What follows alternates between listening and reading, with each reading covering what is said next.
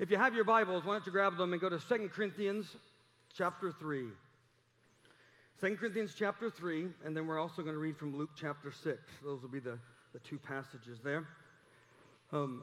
As we finished up our talking about our core values, and this year Pastor has really conveyed not only we have core values, but some core practices that go along with it. I thought it would be good kind of in this transition period to talk about the spirit behind the practices. In other words, it's not just that we should to do them, it's that we should intelligently or in a way that's informed, we should do them, but knowing that they're means to another end. They're not an end in itself.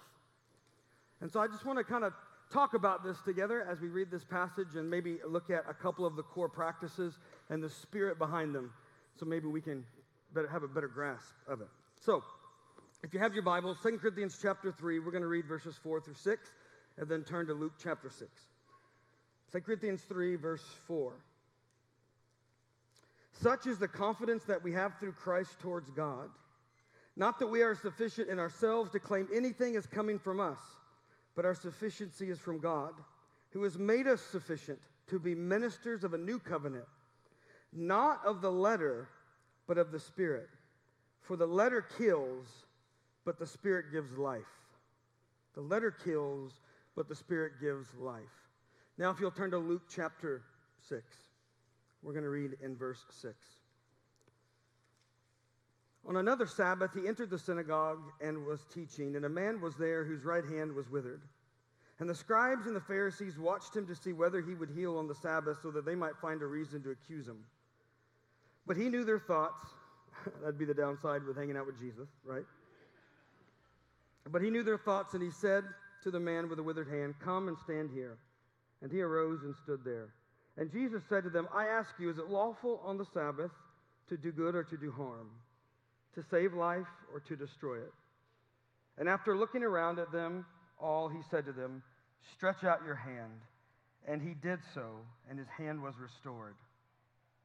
But they were filled with fury and discussed with one another what they might do to Jesus. Let's pray. Lord, I ask in the next few moments that you would allow, that you would meet with us deep unto deep. I pray, Lord, that you would give us clarity of vision about what you're doing. Meet with us, Lord. Lord, I just take a moment, I pray for our children. As they're being ministered to right now, may you give them a heart to know you. May they walk in your ways. May they see your beauty and taste of your goodness and want to live in your presence all the days of their life. May you bless those who are ministering to them. And then here, Lord, I pray, may the words of my mouth and the meditations of my heart be pleasing to you. In Jesus' name, amen. So these two passages may not seem like they go together, but I'm hoping we can connect some dots. Paul tells us that we are to minister in the spirit and not the letter. Now, he's talking about the letter of the law, and in other places he would actually talk about the spirit of the law. So there's this idea of ministering in terms of the letter of the law or by the Spirit. And Paul makes that clear, and we want to talk about a couple of things in that. We're going to talk about some practices, and what I want to do is try to get out of the letter of the law about the practice and try to get into the spirit behind them. And what we see in Luke chapter 6, the story you read about the Sabbath, is that the Pharisees could diligently practice the Sabbath and still miss out on God's heart in it. Diligent and consistent practice is no way of guaranteeing you'll get God's heart. So I'd like to talk about that. I think that's important. What the Pharisees missed was the spirit behind Sabbath, and that God made Sabbath for man, that God made Sabbath as a way of knowing man would need rest, that man would need to contemplate him, that man would need a break from toil and work. And so Jesus would say in other places that the Sabbath was made for man. And so when Jesus brings that man with a withered hand in front of them and asks him a very profound question, is it lawful on the Sabbath to heal? You see, though it may not have been lawful according to their law to heal on the Sabbath, it was in perfect alignment with the spirit of Sabbath, which was meant for man's good. And therefore, it is a good thing to heal this withered hand. You see, the Pharisees were looking at the letter of the law, and Jesus was walking in the spirit of the law. He was walking in the heart of what it means to practice Sabbath. And so we want to be able to think about these things because, listen, when you talk about practices is not one of those things that you can just contemplate about. You actually have to do them. I remember one time teaching at a pastor's conference, and I talked about a couple of the practices, and afterwards somebody came up to me and said, look, I've been doing this for 40 years. I know all about that. And I, in my naivete, thought I will question him, which when you're a young pastor to an old pastor it doesn't go very well. And I just said, I'm sure you know all about them. When's the last time you practiced them, though? They do no good to talk about them. It doesn't do any good to know about them. The power's in practicing them, the doing. It's like knowing about lifting weights, but not lifting one, right? Well, you're not going to get the benefit. And so I want to talk about some of these practices as we dive in, and we want to look at the why behind them. The why behind them. Look, I believe one of the major concerns facing the church is not how do we get those who are uncommitted to be more committed. I think the major concern is how do we help those who are committed to Jesus live in his character and power consistently. If that is done, people will be drawn to Jesus. So instead of focusing on how do we get those out there to be in here, I'd like to talk about how do we get us in here who are committed to walk more clearly in the character and power of God. And that's what the practices do. You guys have probably seen the golden circle. It has a little circle and like a bullseye, and it's like 3 circles in the center, and there's the why. The second is the how, and the outside circle is the what. If you can think about the practices that way or our Christian life, really what we are trying to do is we're trying to learn that at the why. What's the core of why we do any of this? Well, the core is we are to learn from Jesus how to walk in his character and power. That's essentially what it means to live in the kingdom of God.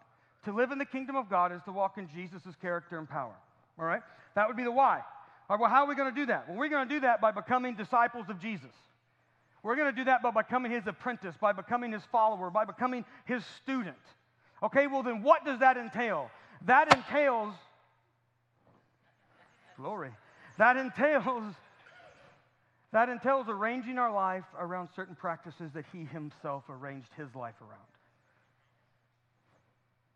Now, in church history, there's been all kinds of practices. There's really not an exhaustive list, but I want to focus on the ones that we can see in the life of Jesus.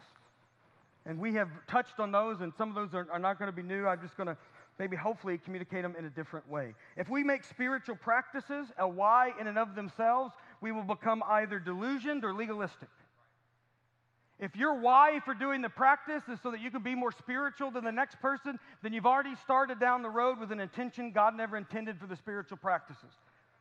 The spiritual practices do not make you righteous. They're not acts of righteousness, they're acts of wisdom. It's actually a strong point to say, if you were righteous enough, you wouldn't need the practices. But no one's there, not even Jesus used them. All right? In other words, Jesus engaged in the practices in order to keep at home with the Father and to live from the presence of God. So, we want to reflect on the why.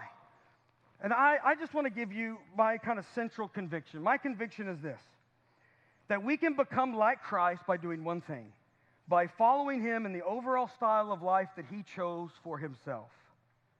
If we have faith in Christ, then we must believe that he knew how to live life.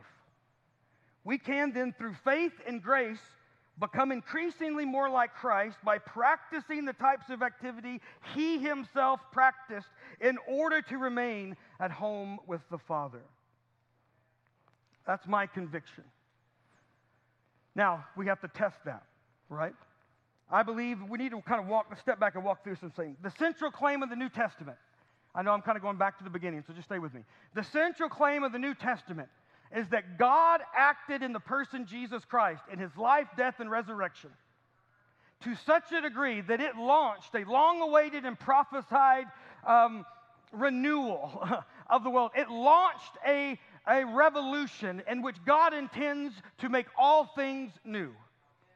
And new creation has begun. It's not that we're waiting for it to begin. In the resurrection of Jesus, new creation has begun in Jesus. And now we are learning to live with him in such a way. We're learning to live now like we will live always in eternity. That's what we're trying to do. We're trying to learn to do this. We're going to stumble our way through it. We're going to try to figure it out. But here's the deal. Do we honestly believe as Christians? Because oftentimes when we talk about our Christian faith, we don't talk about it as if it's something that should make a difference in our life. We talk about it like it's something that should make a difference, not something that will make a difference. We talk about it as if there's something about Christianity that could possibly transform us, not something that will transform us if we engage with it. And a lot of that comes out of our own experience. In other words, what we've done is we've reduced what Christianity is about down to our personal experience instead of challenging ourselves to think about why is there a gap between my personal experience and what the New Testament calls us to. And so what spiritual practices do is help us kind of bridge that gap. So not only did Jesus come and die, not only has sin and death been defeated. Look, Paul says in Romans 5 that sin and death ruled. Everybody say ruled. He means it's the same word used to describe Jesus' lordship.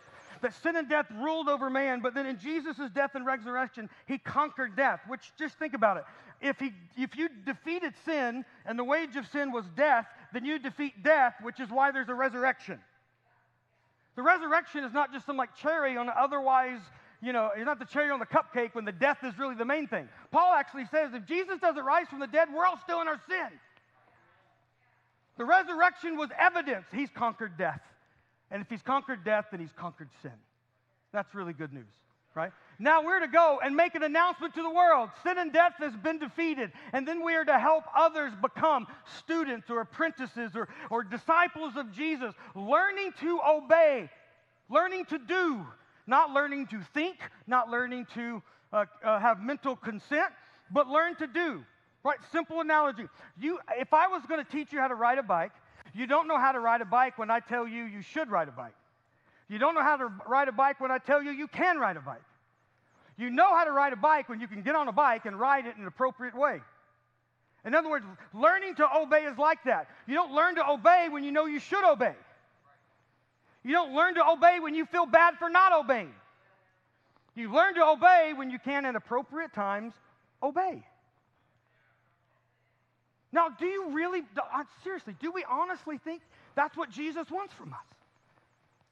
I'm going to challenge that behind the practices is really your belief of what's possible in the life of Jesus Christ.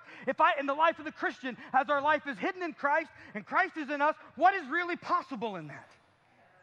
Because if you have a very low view of what's possible, then the practices seem like some bothersome, addition to our lives that just fill up the otherwise busy life. But when you see the practices as something that is training us to more completely live in the life that Jesus has died that we might live in, then the practices become something altogether different. They become a way. They become a path. I like to say this: the spiritual practices are places we go to meet Jesus and receive his grace and be formed by him. To be clear, you only are transformed by grace. The question is, how do you access it? And the practices become places we go to meet Jesus, to access, to receive his grace, right? Now, part of the problem with this is that we have thought about it in a very difficult way. Really, there's two ways in the church that we think about receiving God's grace. On the one end, on one extreme in the church is the teaching that if you do anything, then it's not grace. If God's going to act, if God's grace is going to be in your life, humanity, you have to be completely passive. You can't do anything. You just got to sit there and let God act in your life, right? Like a sneeze, it's just going to happen to you, right? Now listen, the problem with that is that occasionally happens. Saul's on the way to Damascus, and God's like, I'm stopping this thing. He doesn't really care what Saul thinks about it, right? So that does happen, but that's not a way of life. Then on the opposite end of the spectrum, you have people that think, if I'm going to receive grace, it's going to come from a strong emotional experience with God. And so we pray and we fast and we worship and we lament and we're waiting for God to encounter us, to supercharge us. So then in that one moment, we can be transformed. Now the problem with that is that happens. You just read revival history. That happens. The problem is neither are a method or a way of engaging in our ordinary lives. In the middle is what I want to talk about. And in the middle is how we arrange the ordinary rhythms of our life to meet Jesus, to be taught by him, and to receive grace, and then to be transformed by him. But that's not near as exciting as the other two. If we are going to try to engage with this, so we have created the false opposition between grace and works. Between grace and works. Look, I said it here before. Grace is not opposed to effort. Grace is opposed to earning. Earning's an attitude that can accompany my effort, but they're not the same thing. So grace is not opposed to effort, it's opposed to earning. Maybe let me put it this way. Grace is against merit. It's not against work, effort. You never earn it. You never merit it, but that doesn't mean we have to be passive in it. I mean, think about it. If there's anything, most people have spent more effort learning to play a sport than they have learning to follow Jesus. Most people have given more effort in gaining a college degree than they've given effort to following Jesus. Most people have given a more effort in learning to play an instrument or develop an expertise than they have learning to be Jesus' disciple. Now, just imagine telling the Apostle Paul that. How might he, well, we don't want to know how you respond, right? Shall I come with a whip? You know, like that kind of guy, right? So we need this consistent, realistic practices that can aid us in ordinary life so that ordinary human beings can, by the Spirit and grace of God, along with the community of saints, grow and be transformed more and more into Christ's image until we can walk in, well, we're going to walk in increasingly more character and power. All right?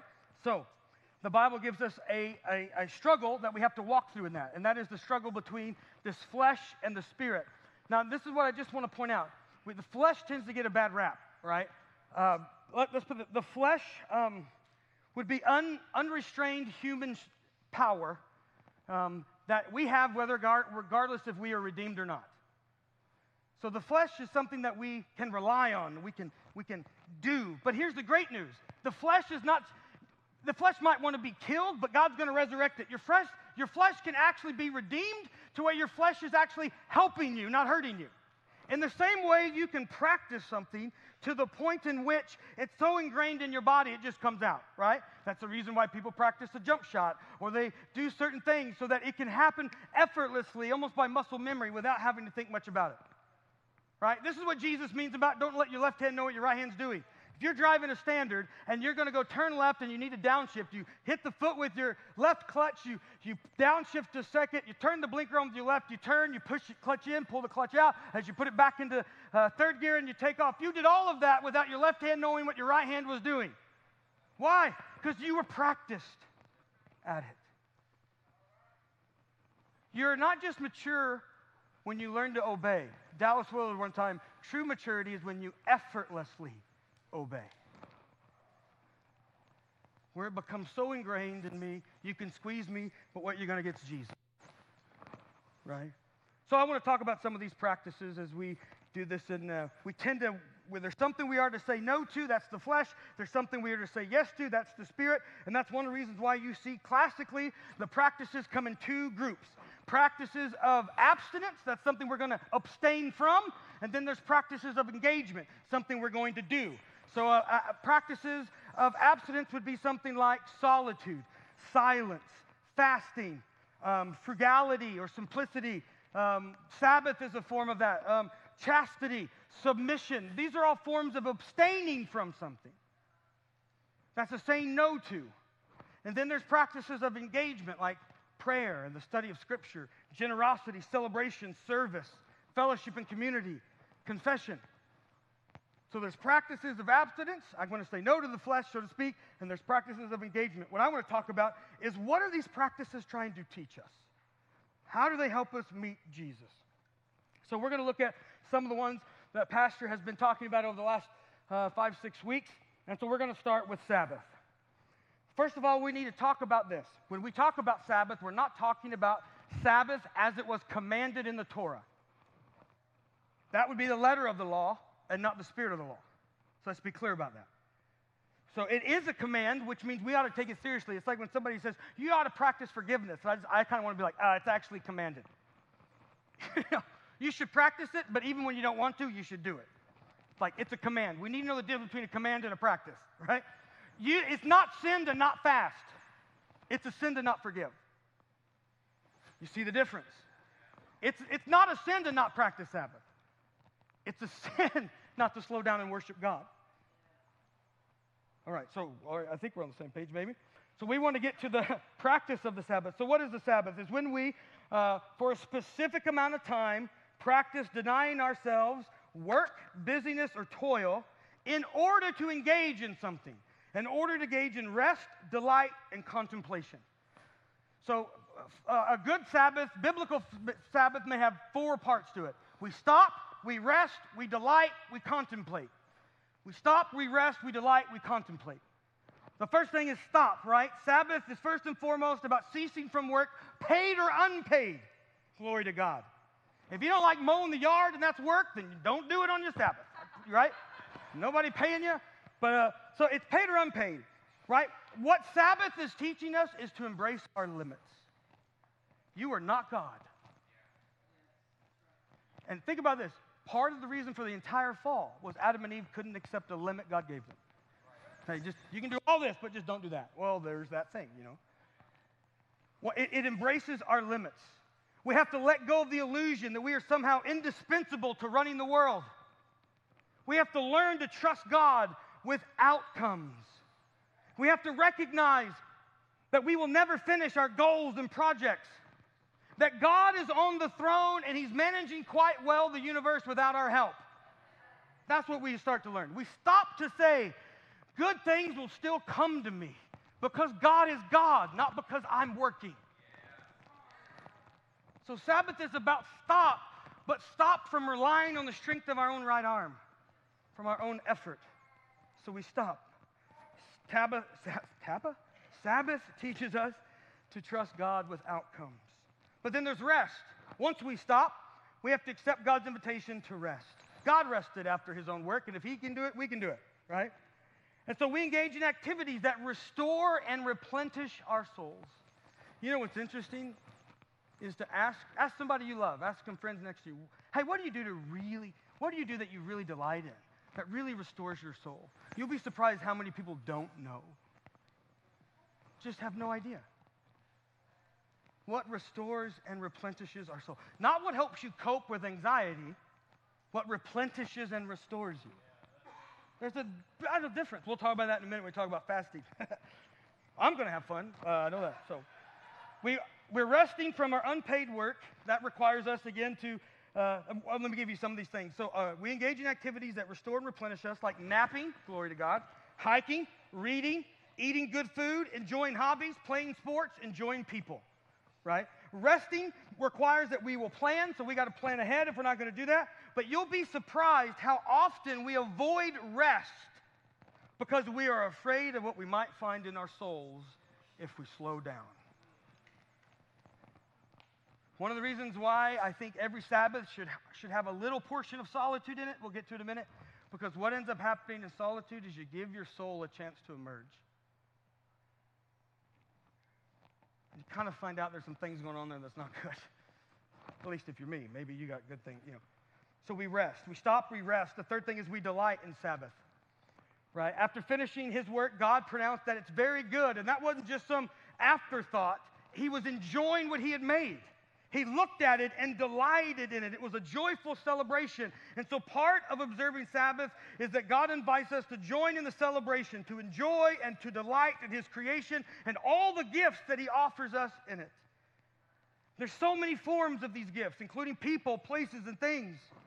So part of practicing and planning the Sabbath is to ask yourself a genuine question. What is it you really and truthfully delight in? What is so enjoyable to you, it causes your soul to overflow in worship to God? We are to delight. This may differ for each of us, but that's part of the Sabbath invitation, is to enjoy and delight in creation. In other words, through any and every means possible, on Sabbath we seek to feast on the miracle of life with our senses. And this is celebration that falls over into the worship of God by enjoyment of his creation. Or maybe put it this way, Sabbath is about delight through and celebration of God through appropriate and legitimate pleasures. Now look at me for just a second. We live in a world bombarded by materialism and filled with all kinds of illegitimate pleasures. But one of the greatest means of resisting illegitimate pleasure is worshipful delight in legitimate pleasures. One of the greatest things that help us resist materialism and illegitimate pleasures is worshipful delight in legitimate pleasure. When I can take joy in the things in my life, whether it's playing with my kids, or whether it's enjoying a meal with my family, or whether it's on a walk with my wife, whatever it is, in enjoying those moments that spill over into worship, what it's reminding me is my life is filled with good things. And that deceitful desire telling me I need to reach beyond it because God's not faithful, forgot about this, because this is good. So delight is a part of it, which brings us to the fourth thing about a Sabbath, contemplation. Now, let me be clear. Pondering the love of God is a central focus of our Sabbath. What makes a biblical Sabbath is that it's holy unto the Lord. What that means is I'm not taking a time off from God, right? We're drawing closer to him. So Sabbath is an invitation to see God's invisible hand in all the visible aspects of your world. It is to look with intent and recognize the hidden ways God's goodness shows up in your life, and the way God's goodness has been at work in your life when you might have been too busy to notice it. It is a way of contemplating, whether that's through prayer or through scripture. I'm not saying the Sabbath has to be filled with it needs to be filled with this all the time. It will be helpful. But contemplation really means we are acutely focused on those aspects of God's love that come to us through so many gifts from his own hand. Right? In other words, we intentionally look for his grandeur in everything, from people, food, art, babies, sports, hobbies, music. We look for God's goodness. In this sense, contemplation simply becomes an extension of delight, where we look for evidence of God's love in all things he has given us to enjoy. Now, imagine what your life would be like if consistently and routinely you were in wonder at all the good gifts that God has placed in your life. How would that help with your anxiety at work? How will it help with your marriage? How will it help with your children? How will it help with your depression? How might it help with your anxiety and worry about outcomes? If I see my life, there are so many good things I even forgot about. That's how good God is. He's filled my life with good things, and most of them I even forgot about. So part of Sabbath is particular contemplation on the goodness of God. So stop, rest, delight, contemplate. The consistent practice of Sabbath trains us, and this is what's important. Here's the spirit behind it. We're not just doing it to say that we did it. What's the point of it, AT? What's the why behind it? What's Sabbath helping us? Sabbath is helping us learn to trust God with our life, to trust God with the outcomes of our life. We're learning to trust God. We're learning to see and enjoy his good gifts, which only cultivates our confidence in God more, which then begins to spill over, and we begin to learn we can practice Sabbath almost every day. Because what we do is we learn to live at rest in all things. Writer Hebrews says there's now a rest that we might enter. And that rest has come from Jesus.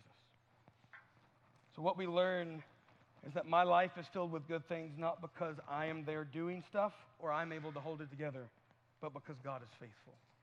That's a big lesson we learn from Sabbath. Now here's the deal. You can hear all that and go, all right, great, AT, that's what Sabbath teaches you. But if you don't do it, you will not experience these things. Now listen, I'm just going to tell you, you can do it and still not experience it. So let's do it intentionally to look for these things. All right, the next thing I need to just move forward. I'm going to try to cover a couple things. Fasting, for example. No, I had solitude first. Okay, here we go. Solitude. Solitude is not the same thing as Sabbath, though it can be there, but solitude is when for a specific amount of time we deny ourselves companionship to focus on our relationship with God. This is very important. Solitude is not isolation. Solitude is about concentration. It's about contemplation with God. And this is what's ironic. Solitude actually frees us. It helps us break free from those patterns of human relationships and interactions, those patterns of emotions. I wake up anxious. I go to bed anxious. I feel like I'm chasing my tail all day, trying to figure out where the kids are. What game do I got to go do? It frees us from all that interaction so we can just stop for a moment and be with God. And solitude lets us return back to people, being free from those dynamics of relationships. Listen, I'm telling you, oftentimes the greatest places and foothold of sin in our life or sin in our personalities come from interactions and reactions in relationships that we have a hard time breaking out of. Solitude, practiced well, helps us break free from those and return back to those relationships and love and in care without having to enter into the same dynamics. I mean, we talk about being individuals, but let's be honest, you know, our conformity to social issues is honestly remarkable. It's like, here, buy this cologne and you'll be unique, like the other 10 million people that bought it. Like, we try to be individual so much, but in the end, if you look, we're really conformed to all of these things. And so solitude allows our soul time to emerge. But here's the problem. There's a danger with solitude, because it will crack open, if you let it, the shell of superficial securities and reveal our selfishness, insecurities, our shame, the deceitful desires and lies we believe. It'll crack it all open and begin to reveal it to us. But look, it does no good to hide all that if it's in there. I guarantee you, in solitude, if God begins to reveal these things to you, you just need to know He intends to pour out His grace to help. Right? So that's what solitude allows to happen. We have to learn, if we're going to learn in solitude, we learn that we must cling to Christ, to trust His presence. But I'm going to tell you another thing you learn in solitude, if you'll just hear me. One thing solitude can teach you is a healthy distrust of your flesh. A healthy distrust of your flesh. Like, man, that seemed like a really good idea. Now that I'm thinking about it, I was wrong. That was actually evil. It helps us become aware of it. All right. I just need to say, if you're going to practice solitude, you're going to need to know it may cause pain to your family and friends. There are people in your life who need you to keep their lives together. So when you practice solitude, they're going to have to deal with their own souls as well. We must respect their pain. We must make, in love and in prayer, make wise arrangements for them, helping them understand what we're doing and why we're doing it. But in the end, if you're going to practice solitude, it's probably going to require those you love to learn to trust God as well. And that's not a bad thing. All right. Quickly, fasting. Let me just kind of give you the bullet points on fasting. Fasting, when we abstain for some time from food and drink, right? But here's what I want you to see. Fasting reveals that much of our peace often depends on our eating. Anybody ever notice this? Anybody notice that you could eat enough pepperoni that you feel peaceful, but you're really just full? Like that's kind of close, right?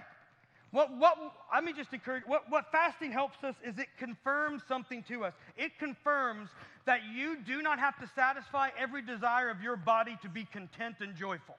And I'm telling you, that is a key lesson if you're going to follow Jesus. I do not have to satisfy all the desires of my body, even foundational ones like food, in order to be content. You begin to find there's more resource in God than you ever imagined when we practice fasting. Confirms our dependence on God. Fasting is a form of suffering, and it helps us learn how to suffer joyfully, which is another thing we're going to have to learn. I'm just saying, if you think one day, if this all goes, bad, I have the ability to, I'm going to lay down my life for Jesus, but you can't stay away from tacos for a day, you probably deceived yourself. You see what I'm saying? Let's be real about it.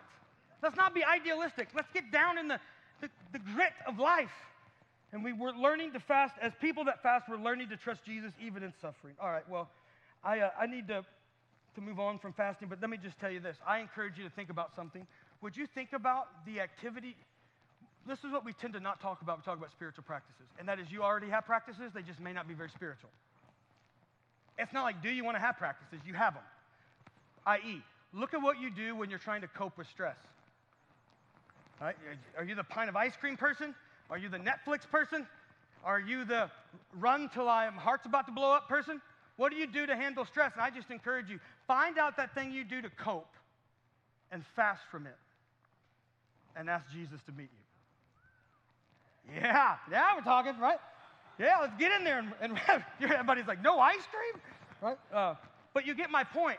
Instead of running to it, what happened if I run to God and say, God, I realize I've replaced coming to you with this. Now I'm here with you, and I'm panicking and freaking out. I'm not saying it's going to be all calm. He's going to let you freak out. I promise you. But what's going to happen is you're going to slowly realize none of that was really helping. None of that was healing. All right. I want to hit on a couple more before we end, and that is frugality or simplicity.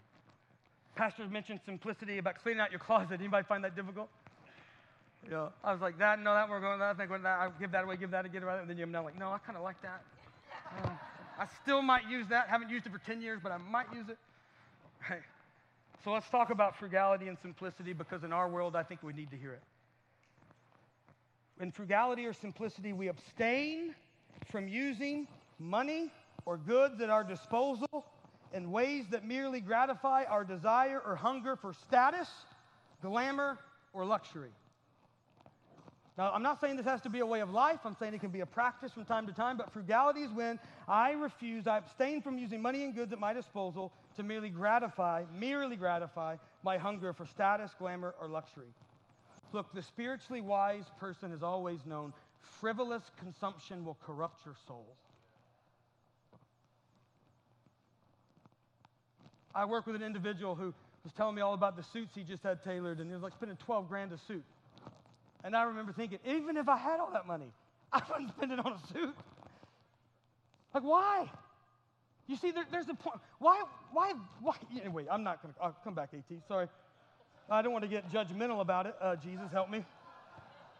Hey, confession's on here, and I guess I just did that. So, but, look, frivolous consumption can corrupt our soul away from trusting and worship of God. What frugality and simplicity do is it frees us from the concern and involvement with a multitude of desires that would make it impossible for us to do justice, love mercy, and walk humbly with God. In our current world, a large part of freedom that comes from frugality is the freedom from the spiritual bondage caused by financial debt. But look, John Surin, a great saint, was once asked, why is it when people wish to be great for God, so few actually find greatness in God? And this is what he said. The chief reason, he replied, is that they give too big a place to indifferent things. Simplicity is a commitment to a set of eternal priorities, and that frees us from my concern with status. I'm no longer worried, do my neighbors think I'm successful? What a waste of human energy. Simplicity frees me. And when it's accompanied with generosity, my self-restraint that I practice in frugality and simplicity overflows into blessing to others. Right? Think about it. This is why I think it's important for us. Look, I don't want to get political, and I need to start landing the plane, but listen, take capitalism. Oh, this is going to be fun.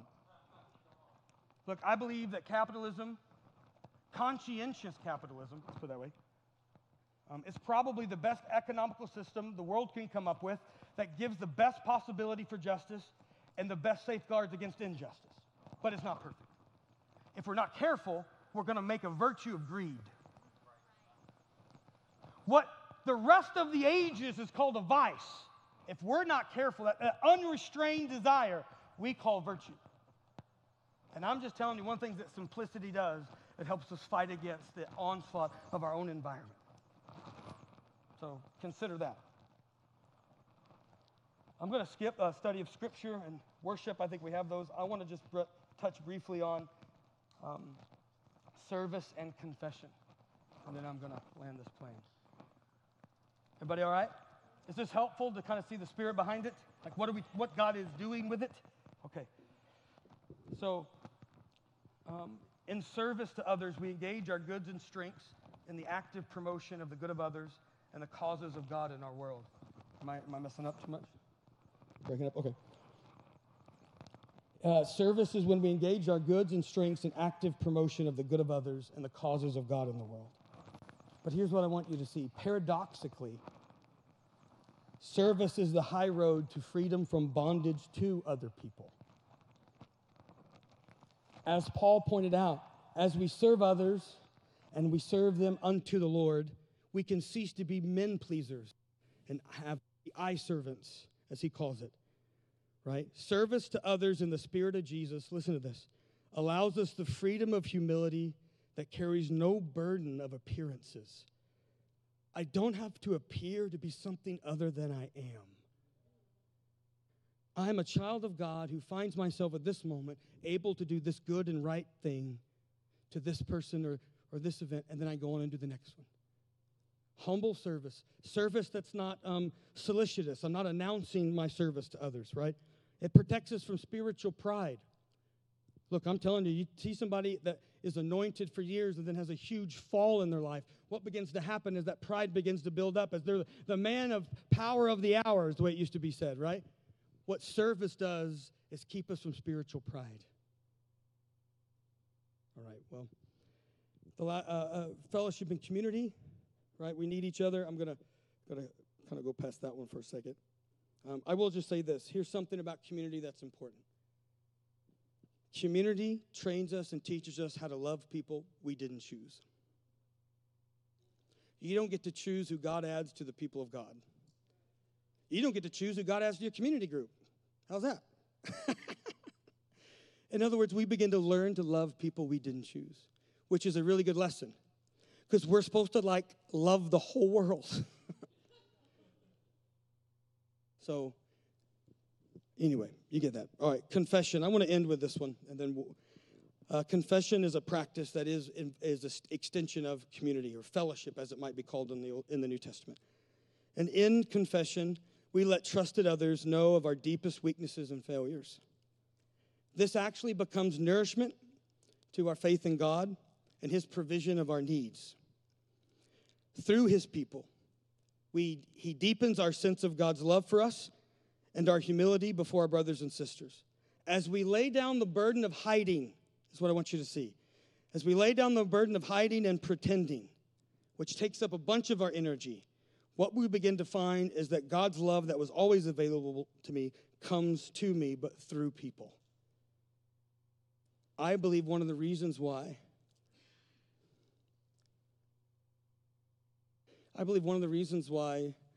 the community of saints or the church has had it is common to find such superficial community is because we've given up the practice of confession. Confession has a way of just getting down to it. It has a way of where I am known, but yet I'm loved. It has a way of taking us deeper. Now, again, trusted others. Jesus practiced confession. Did you know that? Not necessarily of sin, but he practiced confession of temptation. In the Garden of Gethsemane, he turns to his disciples, and Matthew makes a point of saying, and Jesus said, my soul is deeply sorrowful and filled with grief. That deeply sorrowful is the strongest phrase in Greek for mental depression. Jesus is confessing to his disciples, I'm deeply depressed and my soul is grieving.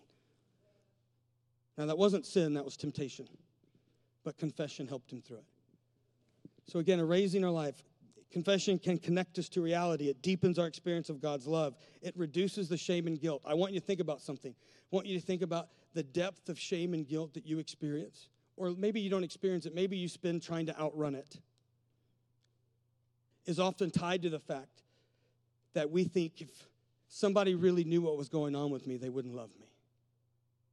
You see, when you pretend to be something that you're not and the other person responds in love, it doesn't actually satisfy that deep longing for love. You know why? You know they don't know you. So it still does not meet that deep desire we have to be loved because we live with the sneaky suspicion if they really knew, they wouldn't love me. But what confession does is lays that all out, and I find that by grace and faith, the other person is still there with loving me in God's love towards me. This is one of the reasons why, recovery groups, in my opinion, are one of the closest things we see the New Testament church. I mean, they're just, anyway, you get it. So here's my point with all this. Are these practices enough? Would the worship team go ahead and come? Are these practices enough? I think that's a legitimate question. I think they are. I have a long answer for that lets us receive the life of Christ. But I honestly think that's the wrong question. I think the real question would be this. Have you taken following Jesus seriously? What are you routinely doing that enables you to walk more deeply with God? And is it working? Are there potentially other things that Jesus practiced that could help you walk more deeply with God? You see, the question is not, should I really practice Sabbath or fasting? The question is, at the depth of it, do you believe that the life Jesus offers is the highest quality of life that we can live? Or do you think you're better off creating your own life and trying to sprinkle a little Jesus in it? The question is not what you think about Sabbath or fasting or solitude. The question is, do you trust that Jesus knows more about how to live your life than you do? And why would I, if I want to be like Jesus, go about it by doing nothing that he did? Right? Where else do you do that? I want to get the results of that guy. How are you going to do it? By doing nothing that they did. What would it look like to take Jesus seriously? Look, we do this all the time. Today, in the Super Bowl, at some moment today, right? Today's Super Bowl Sunday. I promise to have you out like an hour before the game starts. All right, just joking. Listen, Super Bowl, at some point in today's game, at some point, there's going to be a clutch moment where the game might be on the line or the momentum's on the line, and somebody either does something amazing or fails, one of the two, right? But if whatever's about to happen, what you need to know is what you see in that moment took thousands of hours of preparation off the field to be ready in that moment. What I'm trying to tell you is, instead of waiting until we're in temptation to try to be like Jesus, if we will practice away from moments of temptation in the ordinary events of our life, we will find in those moments of temptation, it comes out of us quite easily. And that's when, my friends, we find Jesus' words to be true. His yoke is easy, and his burden is light. Would you stand with me? Your GP2RL for today is create a plan to engage in a few different practices. I don't know if you did all of the ones that we covered over the last 6 weeks, but I just encourage you to engage in a few different ones, but pay attention to how God might be meeting you in them. Something to try.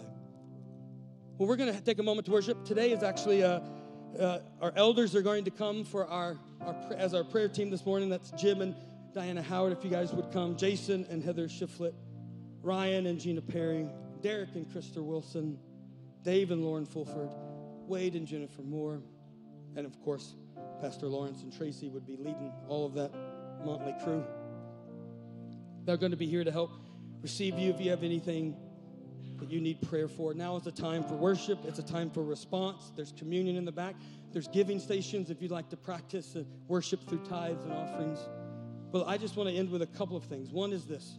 When it comes to the practices, don't try to be a hero.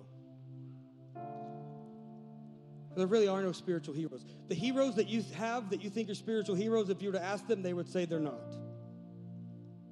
You see what I'm saying? We want this to be conducive to real life. Take the long view, not a short view. You say, well, I don't have enough time. Well, here's the good news. Practices you don't slow down for the practices. The practices is what slows you down. So you're too busy. You need them even more. Right? And then the last thing is, in practice, maybe you're here and you're going, and this is what I really wanted to hit. Maybe you're here this morning and you're saying, I need help to more clearly see Jesus and the life he offers, because I'm not sure I choose it. You don't wait until you see it to do the practices. There's something about engaging the practices that help you see it. So give it a go. Create some room. You're going to fail. It's going to require your creativity and your unique contribution, but get after it. And what you're going to find is that God will meet you there, and he will form you. And when you're different, you're not going to say it was because of the practices. You're going to say, because he who began a good work in me is finishing it. So, Lord, I just ask in the next few moments, would you meet with us deep unto deep? We want to stay out of one ditch of legalism, but the other ditch of just complete non-commitment to you. And we want to walk that narrow road with you. So would you teach us how to do it? Would you capture our hearts and affection? Would you capture our imaginations sufficiently that we might become different kinds of people because of your power and your grace? And there will be a community of love and power because of your grace. Lord, I just thank you for this in advance, what you're going to do. In Jesus' name, amen. Just take a moment and worship. Just come as you feel that.